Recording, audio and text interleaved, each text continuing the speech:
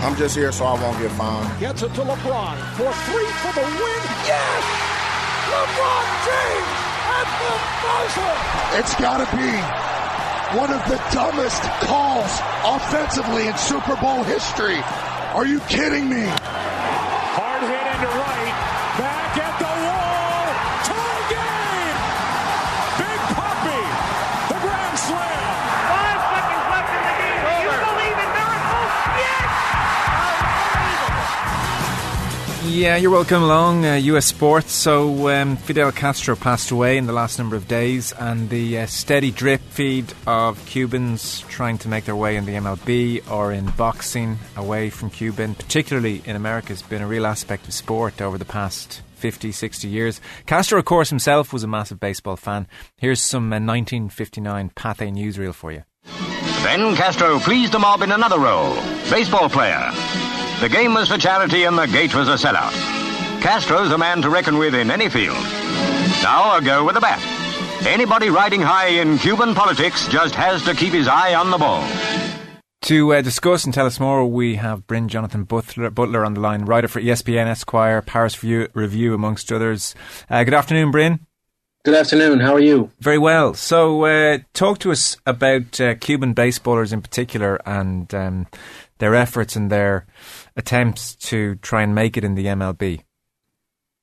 Yeah, well, when Fidel Castro rose to power, he banned all professional sport on the island of Cuba in 1962. So right from the get-go, these guys who were supremely talented had to make a choice between staying on the island and making the same money as somebody selling peanuts on a street corner, or abandoning their family, abandoning their country, and being branded as traitors by Fidel Castro and the government. It's been very, very difficult for these guys for decades, and only fairly recently have we seen notable figures like El Duque and a handful more in recent years, such as Yasiel Puig, making headlines around the world, being smuggled off the island in a very insidious, incredibly lucrative human smuggling operation, mostly to Mexico. An interesting point you made in a piece you wrote about Obama's visit to Havana earlier this year, back in March. And I guess it pointed out something which is fairly obvious, really, when you stop and think about it for a moment, is that this is far from a universal success story. And you spoke to one former agent and current baseball consultant who'd represented several Cuban players.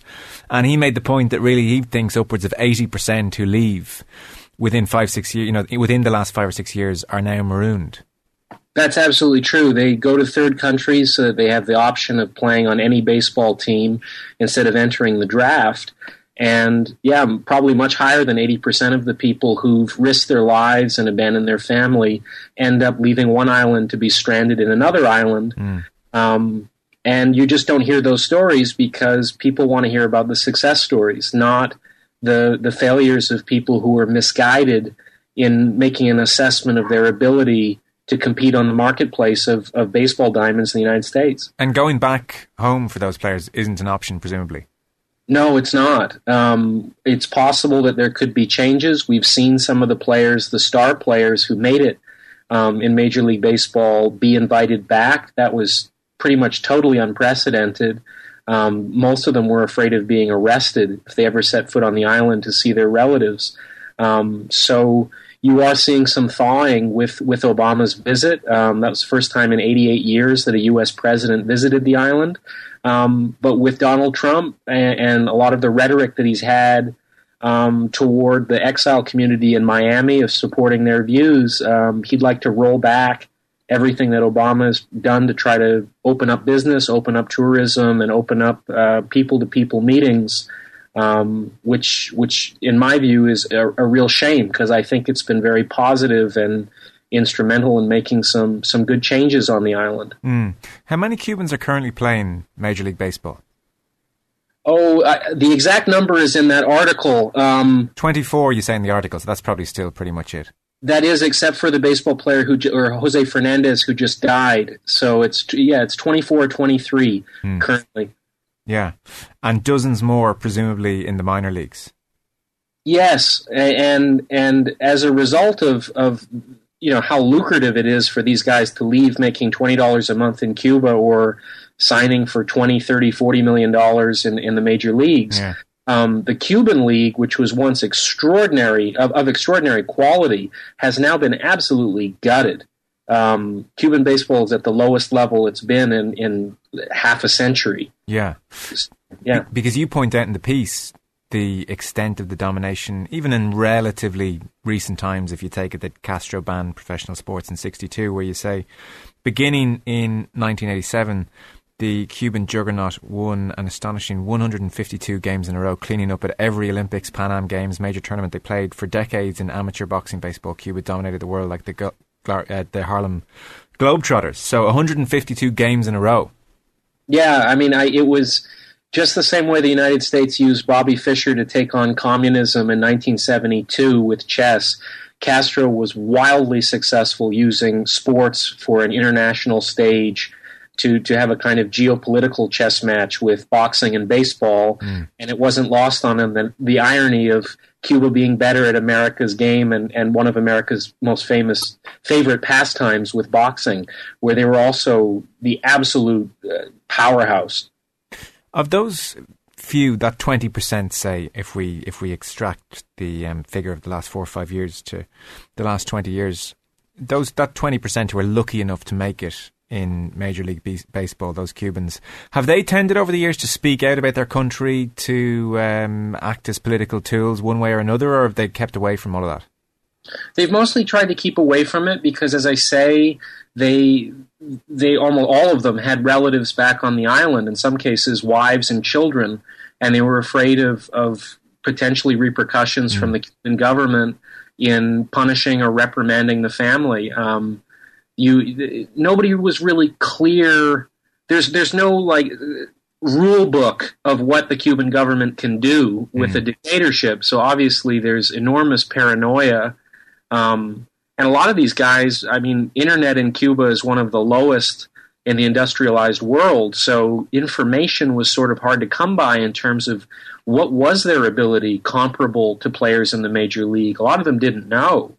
So it's only recently that when they saw the success stories in the late 90s with El Duque helping the New York Yankees win the World Series that they thought, well, if he can do it, we can definitely compete at this level. And you've seen with some of them make an extraordinary impact immediately.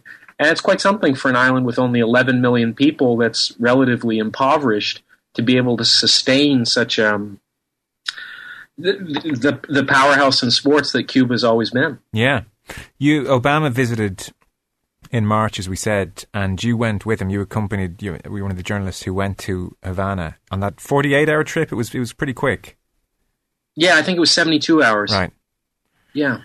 So it was very striking that one of the key set pieces was the baseball game. Yeah, absolutely.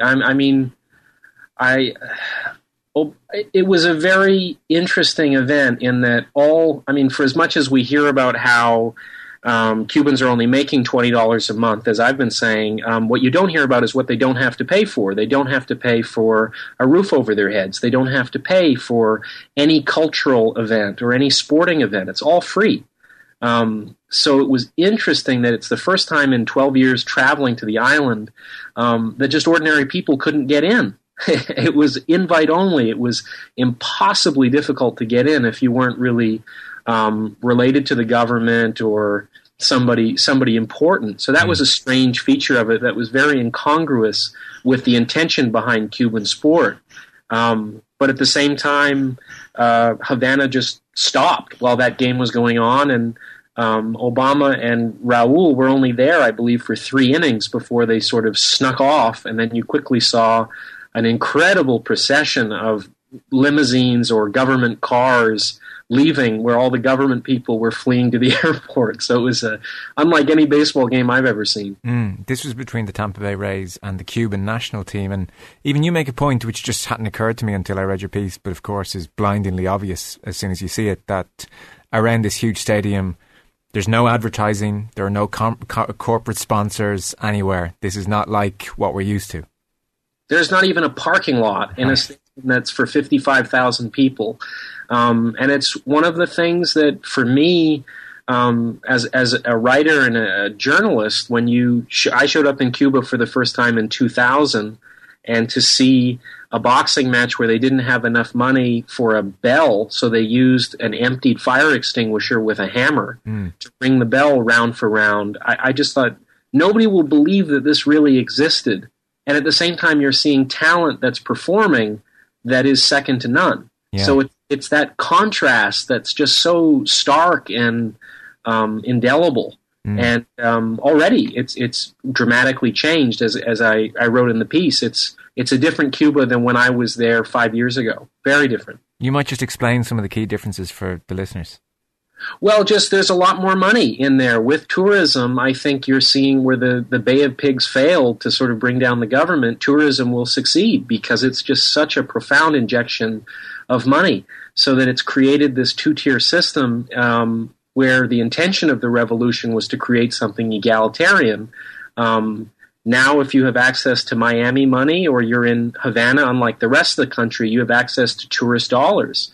And that can just take you to a completely different way of living on the island, where you will look at one apartment on a block will not have running water, or difficulty with electricity, or not even a home phone, and another building on that same street would look like it belonged in Chelsea here in New York, just a luxury apartment. And it's a mixed blessing, because how long can there be that kind of division and income inequality? It's becoming very stark, and there is a kind of conspicuous consumption that was absent when I was there in 2000. There was a common sense of struggle. That's dramatically changed. So you really are seeing a society of have and have-nots, which on the whole I think is great, that a lot of people are benefiting so they can improve their lives and look after their family. But if you don't have access to that, I think that the ways in which you're living in poverty just become that much more severe and difficult to endure. And it's harder to believe in the ideology of a government that tells you your sacrifice is for the benefit of other people, when you're seeing some people, just by virtue of being born into a family that has relatives in Miami, not having to play by the same rules. Sure. And then a final question, not to put you too much on the spot, but I'm wondering, from the MLB side, was there a culture of scouting missions to Cuba to try and find players who might be good enough to play Major League Baseball, and somehow trying to orchestrate their travel? Or was it, in a very crude, literal sense, let's just see what washes up and go from there?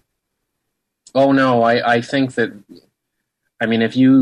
some of the first great players that were brought over, and to this day, Yasiel Puig, are reporting enormous percentages of their salary are being paid off to second parties.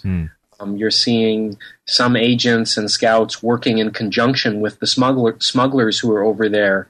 So it's become a lot more sort of mechanized, rather than this happy-go-lucky operation of, I think, would-be opportunists looking to exploit a political situation. It was really just about economic exploitation of these athletes that were just operating as essentially uncashed lottery tickets, so that if you could find passage to get them to the U.S., these people had never had a bank account. A lot of them would get a check when they arrived from Major League Baseball and not understand that they had to deposit it into the bank.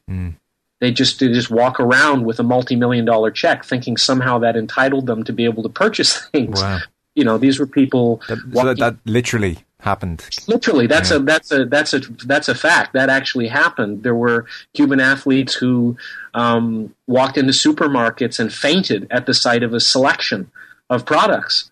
There's more than one soap. There's more than one kind of soup. There's more than one kind of bread. These were, and I've heard that as a very common thread with Cubans arriving into the first world, where capitalism offers such an abundance of choice that it's just overwhelming to people that have never been presented with that.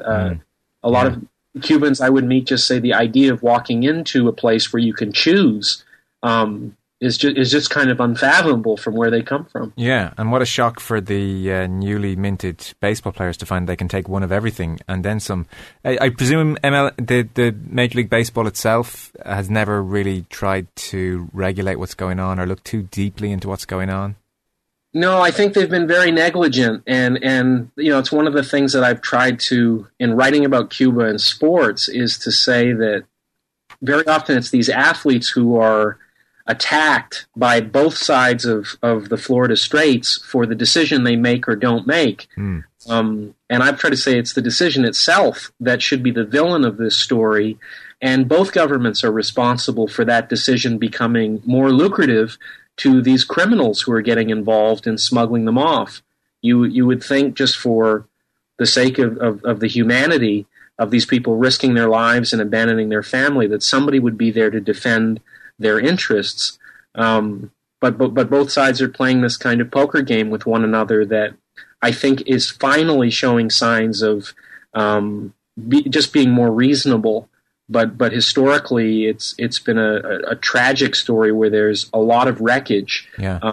And as you're saying, there's as much wreckage in the fast lane with the players who make it as in the slow lane with the players who get stuck in the Dominican Republic or Mexico who don't have the ability to leave.